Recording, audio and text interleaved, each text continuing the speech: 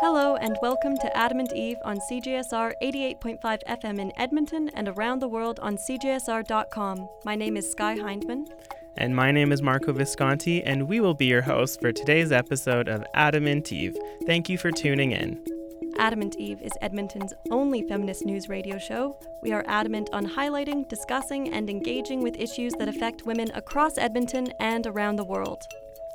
On this week's episode, we're discussing intersectionality in pop culture with a focus on how race and gender are intertwined. First off, we have a discussion of the film Get Out. Afterwards, we have a Better Know a Feminist piece by Marco Visconti about Alice Walker and womanism. Now we're going to go to Rose-Eva Forgue-Jenkins for our review of the film Get Out. This horror film was written by African-American director Jordan Peele and is centered on the Black experience within white America. Rose-Eva invited Fia Frisky and Ramneek Tung to talk about the film. In their discussion, the personal gets political as our guests talk about how they related to the film. We're here today to discuss the film Get Out. Get Out was released on the 24th of February, 2017. It's the first film directed by Jordan Peele of Key and Peele fame. We will be giving spoilers during our discussion, so if you haven't seen it, go watch it first and then listen back to this. My name is Rose-Eva Forgue-Jenkins, and I'm here as an Adam and Eve producer because I think this film has a lot to say about race and gender in a modern political context. And we're really fortunate to have an amazing group of people who are here to discuss the movie today. Do you care to introduce yourselves? My name is Fia Frisky. I generally just like movies, especially this one. I was a film studies and anthropology major. My name is Ramneek. I am 31 years old. I have a degree in psychology. I minored in the bland science of biological sciences. I work for an insurance company and I got married in the summer. I'm also a professional wrestling geek, a film geek, and a hip-hop head.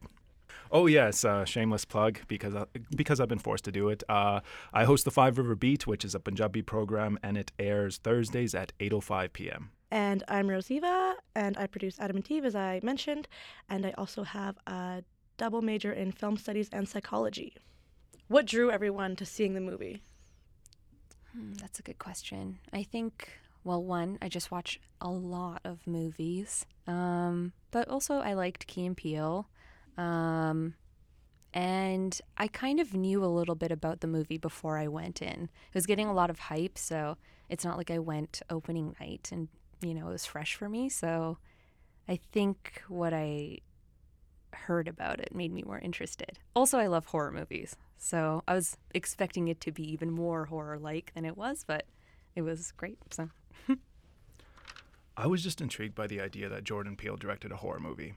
And I, too, am a huge, passionate horror fan. And I thought to myself, hey, this doesn't sound right. This is like Daft Punk producing a Garth Brooks album. It makes no sense to me, right?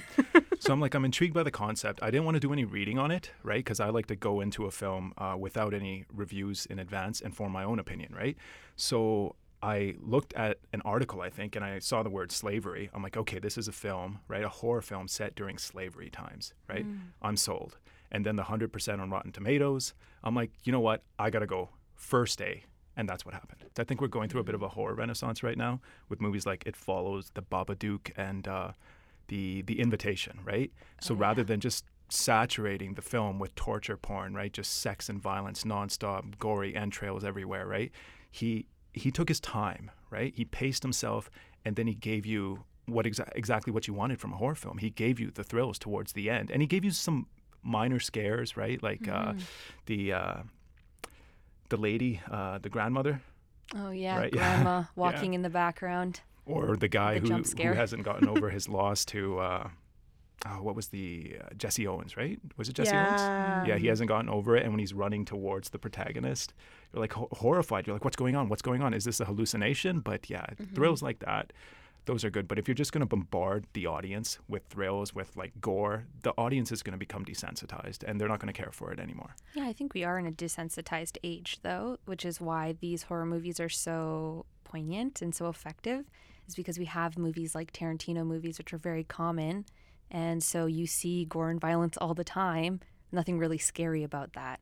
What's scarier to especially people of our generation, I think, is the actual everyday horrors that we deal with, like racism, like sexism, like, transphobia, things like that are actually way more scary than getting your head chopped off, like, because you have to deal with that every day. Yeah, there's a lot of things you realize at the end. I mean, with the, quote, twist with Rose's character, there's a lot of little things that you realize up to that point, like the reason why she wouldn't let the police officer look at his ID is because she didn't want that to be in the system just in case, he comes up missing. And that police officer is like, I have proof that he was with this woman last. Or, her making it all about her, like, oh, you want to leave without me sort of thing when after the party. It's very interesting. Speaking of the police officer, did you think that was him at the end? Yes. Not the friend? Yes. Totally. Yeah. That's what I meant about the audience reaction was I love how the audience was collectively like, oh no, a police car coming. And how that's so, how society is so twisted that a police car, which is supposed to represent like safety in society, in this moment, everyone in this audience knows that a police car means this guy will die. I don't know if it was everyone, though. That's the thing that I worry about, is I think a lot of people thought, oh, good, a police officer, so now he can explain that he's in this messed up situation and he can get out of it. And I don't necessarily mean people that, like... Did you feel that way? Oh, God, no. No, I thought, like, No Trayvon Martin way. right here, Rodney King, I thought something was going to happen. Yeah, and he talked about that, Peele did. Talked about how he originally actually wanted him to be a police officer, Rodney police officer, and that he would get a death sentence. The film would have For the been more situation. effective that way. It reminds me of the original Night of the Living Dead. Have you two seen it? Mm-hmm. Black protagonist, late 60s film, and not a protagonist that's Sidney Poitier. This is a black actor. I think his name was Dwayne Jones. Mm-hmm. Nobody really knows him at the time. He's an unknown.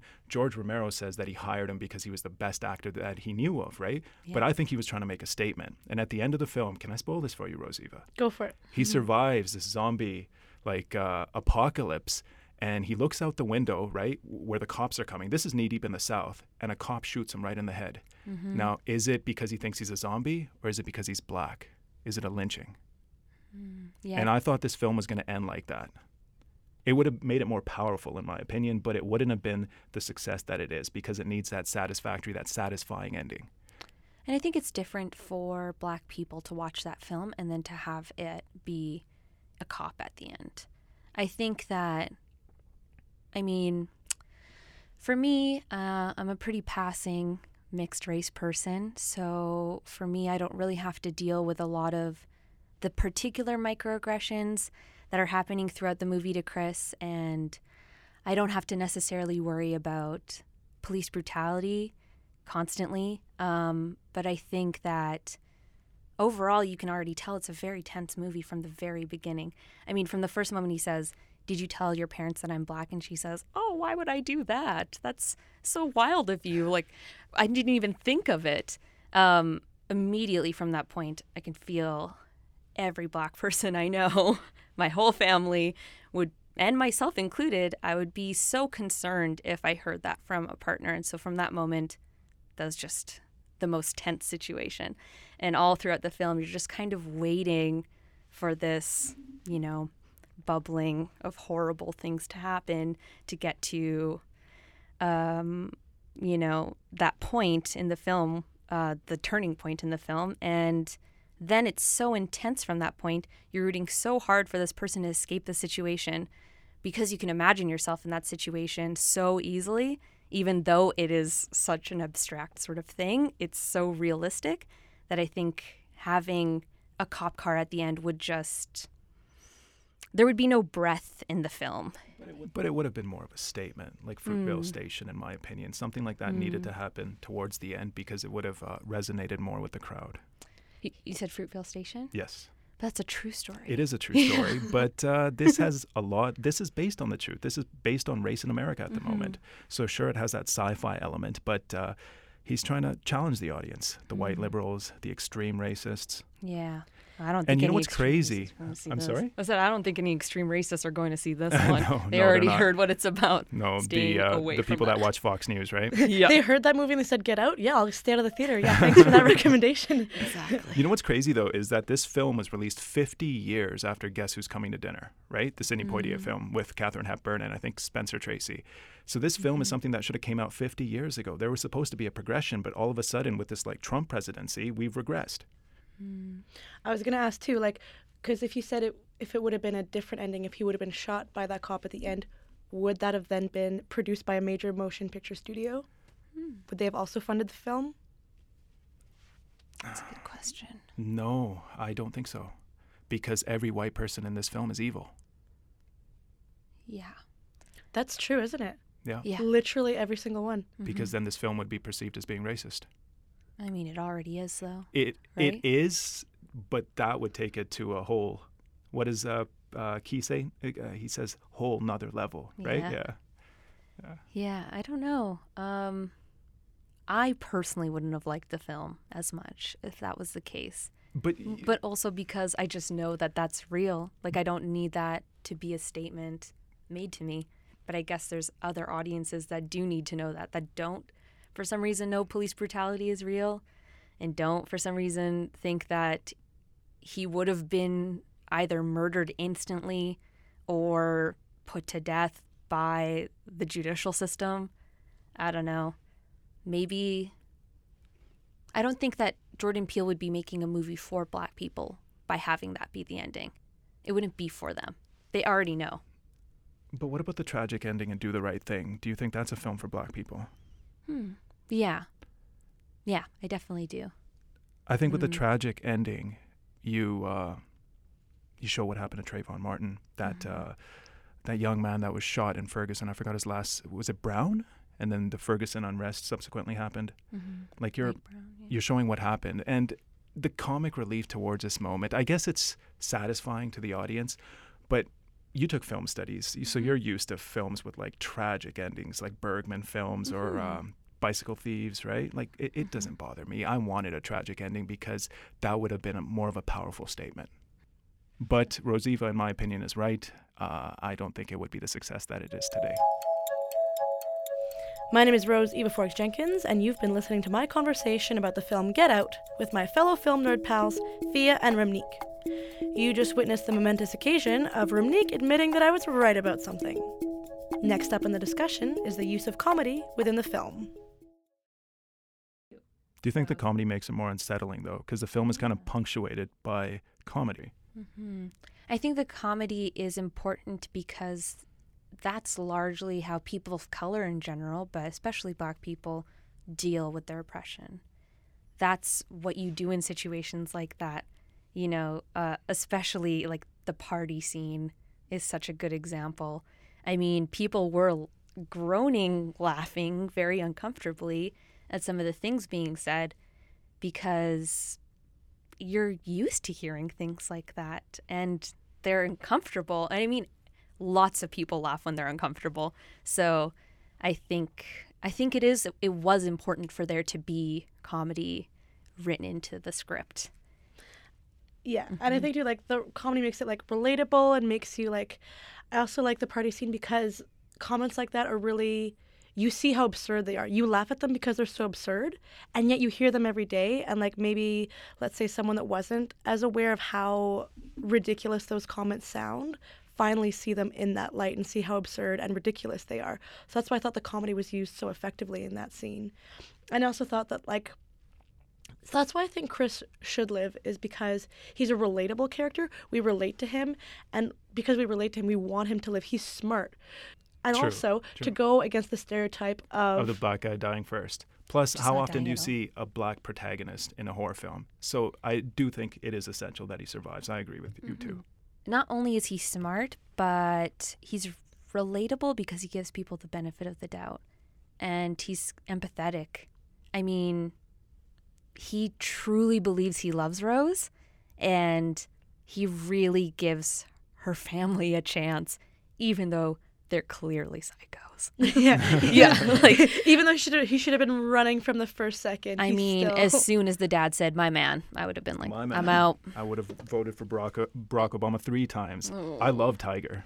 Do you ever deal with that white, liberal, benign racism? I think I mean, people don't really know how to identify me racially because I'm racially ambiguous, as people would say. So I hear a mixed bag of things. I mean, I mostly hear people saying racist things not directly to me, but about a particular group that I belong to because I'm a Muslim and I'm mixed.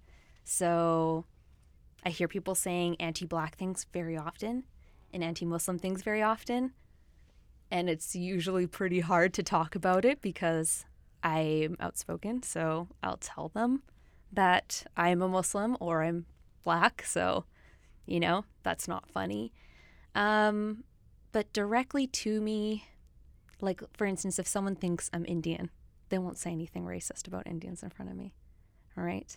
Or they won't say anything racist about Middle Eastern people in front of me because... But not like overt, sorry to interrupt, but not like overt racism. You mean like but microaggressions?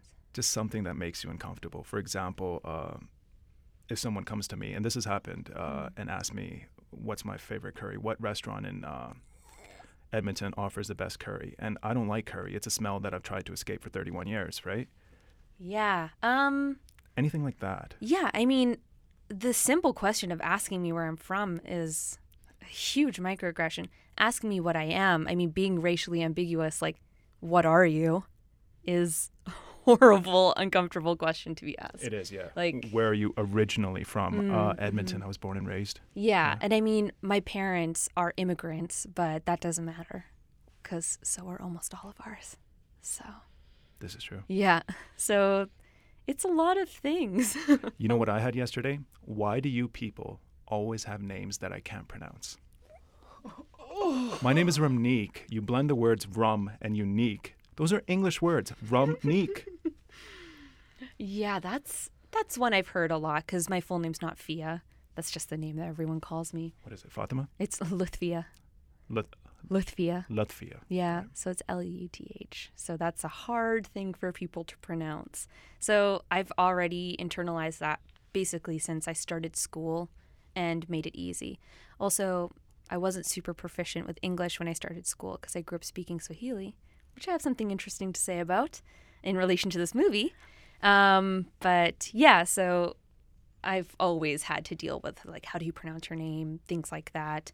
Or even questions like, oh, well, why don't you look Black if you're Black? Like, things like that. That's brutal. Yeah, I hear stuff like that all the time when people find out.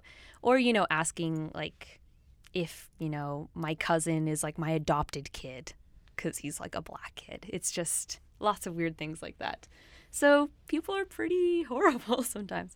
But in relation to Swahili and this movie, the main title, the main theme song that's introduced when they're driving to Rose's parents' house is actually Swahili's song. It's not one that I ever knew. I just kind of recognized while it was on that it was Swahili lyrics. I guess Jordan Peele worked with the composer to find songs that were very rooted in, like, Black music. So Childish Gambino has a song, Redbone, that's on there. And all the lyrics that you hear are super important to the story because, you know, like, for instance, the lyric is stay woke, and it's repeated over and over and over again from Redbone. And then the Swahili song, I'm going to try and remember because I only know the first word. I was like, that's Swahili. It's Sikiliza kwa wahenga. So Sikiliza means listen, like, as in you should listen. And then kwa is like to. And wahenga, technically, like, the way I knew it is like sages, like wise people, but I guess it means ancestors. So, and it's repeated, like, very creepy. That theme is scary and sets up the tone of the show or the movie. So it says, listen to your ancestors over and over again, and like this very foreboding sort of tone. And I think it's really effective. Oh, thanks for sharing that. I would have never known. My name is Rose Eva Forks Jenkins, and I'd very much like to thank Ramneek Tung and Fia Frisky for coming into the studio and talking about the politics of the film Get Out. Before we get to our next segment, I wanted to play a sample of the soundtrack now that it's been discussed within the haunting context of the film. Here's Redbone by Childish Gambino.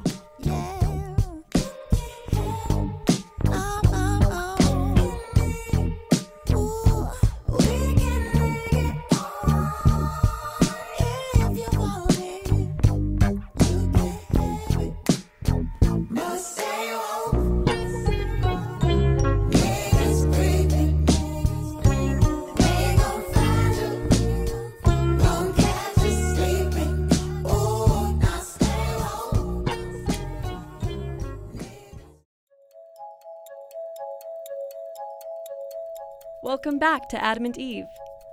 My name is Sky Hindman, and you just heard the song Redbone by Childish Gambino. We were playing this song because it was an important part of the discussion that we just had about the film Get Out. Thank you to Adamant Eve producer Rose Eva for putting that segment together. Our theme for today's show is intersectionality within pop culture. To continue with that theme, we have a Better Know a Feminist segment produced by Marco Visconti.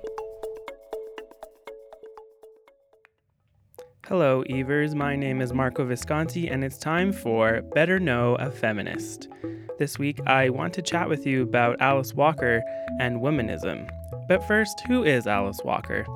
Alice Walker is an African-American writer and poet, most well known for her novel The Color Purple, which was awarded the Pulitzer Prize for Fiction in 1983, making Alice Walker the first Black woman to receive the award. And the book was later adapted into a major film directed by Steven Spielberg in 1985, and it co-stars Oprah.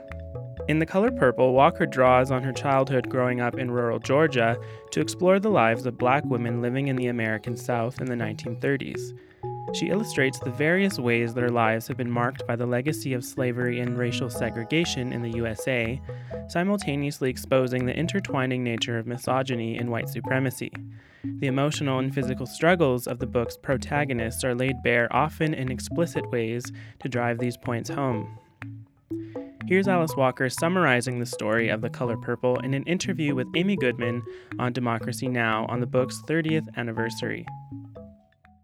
For especially young people who may not have, definitely they've probably heard of The Color Purple, but may not have read it, just lay out the story for us. Well, the story is about Celie, and who was abused by her stepfather. She lost her own father, who was lynched, and this is part of the story that is rarely talked about, that her own father was lynched because he was so successful as a businessman in the South, when Black people were not supposed to be successful. And then she became the victim of her stepfather, and raped, and she had 2 children who were taken away from her and ended up in Africa with her sister, who had gone there as a missionary's helper. It basically is the struggle of someone who thinks she has no voice and has no place and writes letters to God because she has nobody else to write to. And then she discovers that the God that she's writing to is deaf, because he's basically the Christian God that has been imposed on Black people.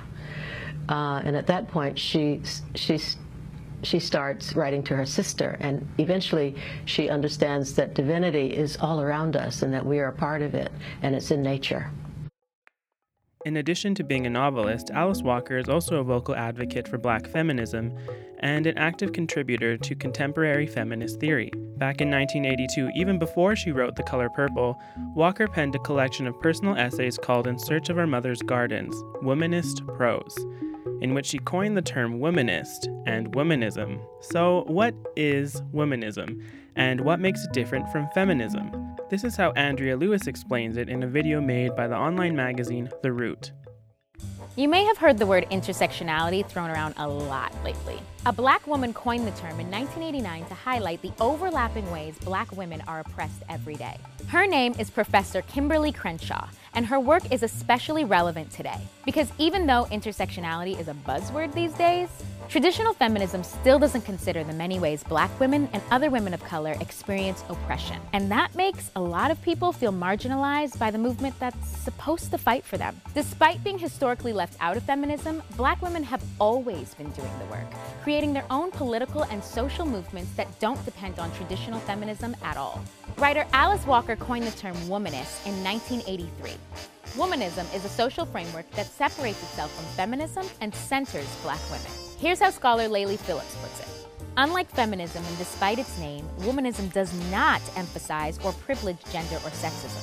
Rather, it elevates all sites and forms of oppression to a level of equal concern and action. So Alice Walker intentionally describes her politics as womanist, as opposed to feminist, as a deliberate contrast to the dominant narrative of mainstream feminism, which historically has always privileged the voices of white middle-class women who do not face the compounded barriers of racial oppression in addition to gender oppression. You might be familiar with the idea of intersectionality, and womanism is definitely similar. Intersectionality was coined by Professor Kimberly Crenshaw in the 1980s, around the same time Alice Walker coined the term womanist. Intersectionality urges feminists to consider how systems of oppression and privilege may compound and coexist within a single body simultaneously. And in return, it pushes us to consider how liberation means different things to different groups of marginalized folks, based on the uniqueness of their particular intersection of identities. Basically, intersectionality reminds us that women as a group are too diverse for their struggles to be universally shared or defined. And the only way to practice a feminism that is truly centered on empathy is through the acknowledgement of women's specific experiences both as individuals and as members of their specific communities. However, womanism goes beyond the inclusion of elements such as race and class in feminist discourse about gender justice. Womanism takes a much harder stance against the failures of mainstream feminism to care for the needs of Black women and other women who do not fit the privileged model of womanhood as represented by white middle-class society. By defining itself as a separate movement and a separate set of politics, womanism represents a new growth of feminist discourse while underlining the agency of Black women and other women of color who have been ignored and hurt by mainstream feminism. That being said, some view womanism as an alternative form or a complement to modern feminism. But in Alice Walker's own words, womanist is to feminist as purple is to lavender. For Adam and Eve, my name is Marco Visconti. I want something else, a different system entirely.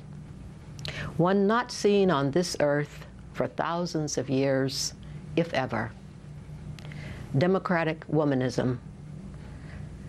Notice how this word has man right in the middle of it? That's one reason I like it. He is right there, front and center, but he is surrounded. I want to vote and work for a way of life that honors the feminine, a way that acknowledges the theft of the wisdom female and dark mother leadership might have provided our spaceship all along. I am not thinking of a talking head kind of gal, happy to be mixing it up with the baddest bad boys on the planet. Her eyes a slit, her mouth a zipper. No, I am speaking of true regime change, where women rise to take their place en masse at the helm of Earth's frail and failing ship, where each 1,000 years of our silence is examined with regret, and the cruel manner in which our values of compassion and kindness have been ridiculed and suppressed, brought to bear on the disaster of the present time. The past must be examined closely, I believe, before we can leave it there. That was a report by Marco Visconti about Alice Walker and womanism, which ended with a clip of Alice Walker's reading of her poem, Democratic Womanism. The clip was taken from a news broadcast by Democracy Now! And that's it for this week's episode of Adam and Eve, your feminist news show on CJSR. Thank you so much for tuning in. We've been your hosts, Sky Hindman. And Marco Visconti. Have a great Adamant evening. So long for now.